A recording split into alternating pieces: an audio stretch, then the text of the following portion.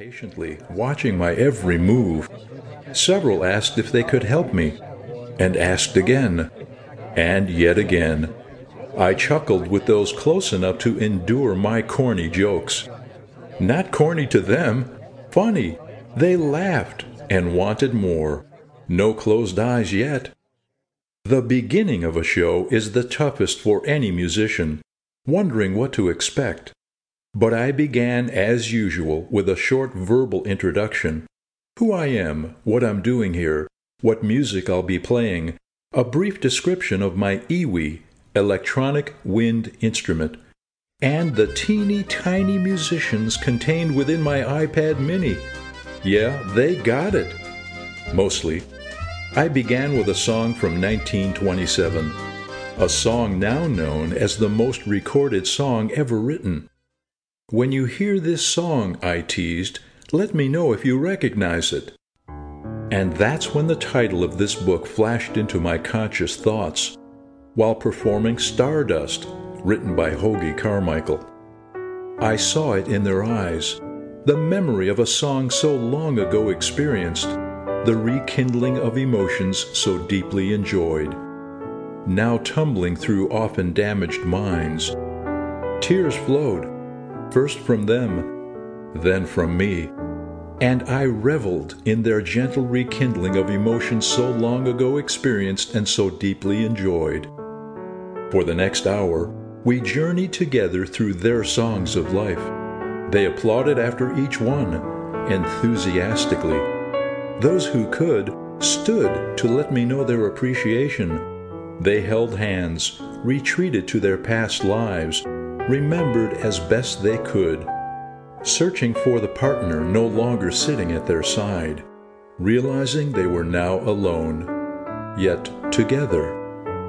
When the concert ended, most remained seated, seeming to enjoy watching me dismantle my electronic gear. Many asked questions. Some were led back to their rooms by caring staff members. As I walked towards the door to leave, one lovely lady, unable to get up from her wheelchair, waved her hand in a gesture meant to ask if I would spend a moment with her. When I arrived at her side, she was wiping tears from her eyes.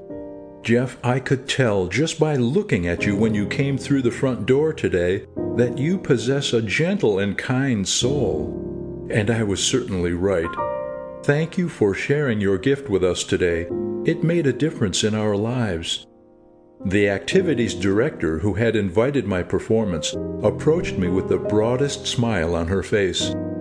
I can't thank you enough for performing for us today, Jeff. Everyone enjoyed your music, but most of all, they enjoyed you. This is a rare treat for them. Did you notice the old gentleman in the back of the hall, sitting with his daughter, holding hands? I can't say that I did, I responded. He wanted so much to talk to you. He's been a resident here for many years. He often tells us stories of his years as a professional clarinetist, performing on the road with some great big bands of years past. I know your performance was very special for him. He couldn't stop talking about the instrument you play. What's it called again? The iwi, I answered. Well, to me it actually looks like an electronic clarinet. Anyway, I've never seen him smile as much as he did today, especially when he saw that clarinet. I have no doubt he saw himself in you and wished he could perform with you. Next time you play here, I'll make sure to introduce you to him. Sure, I agreed. I'll look forward to it.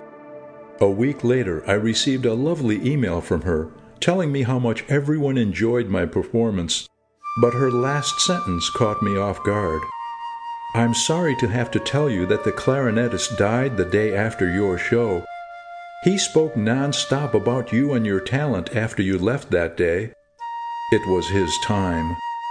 You should know that you made a difference in his life. You allowed him to remember who he was and wished he could still be. That is a rare gift.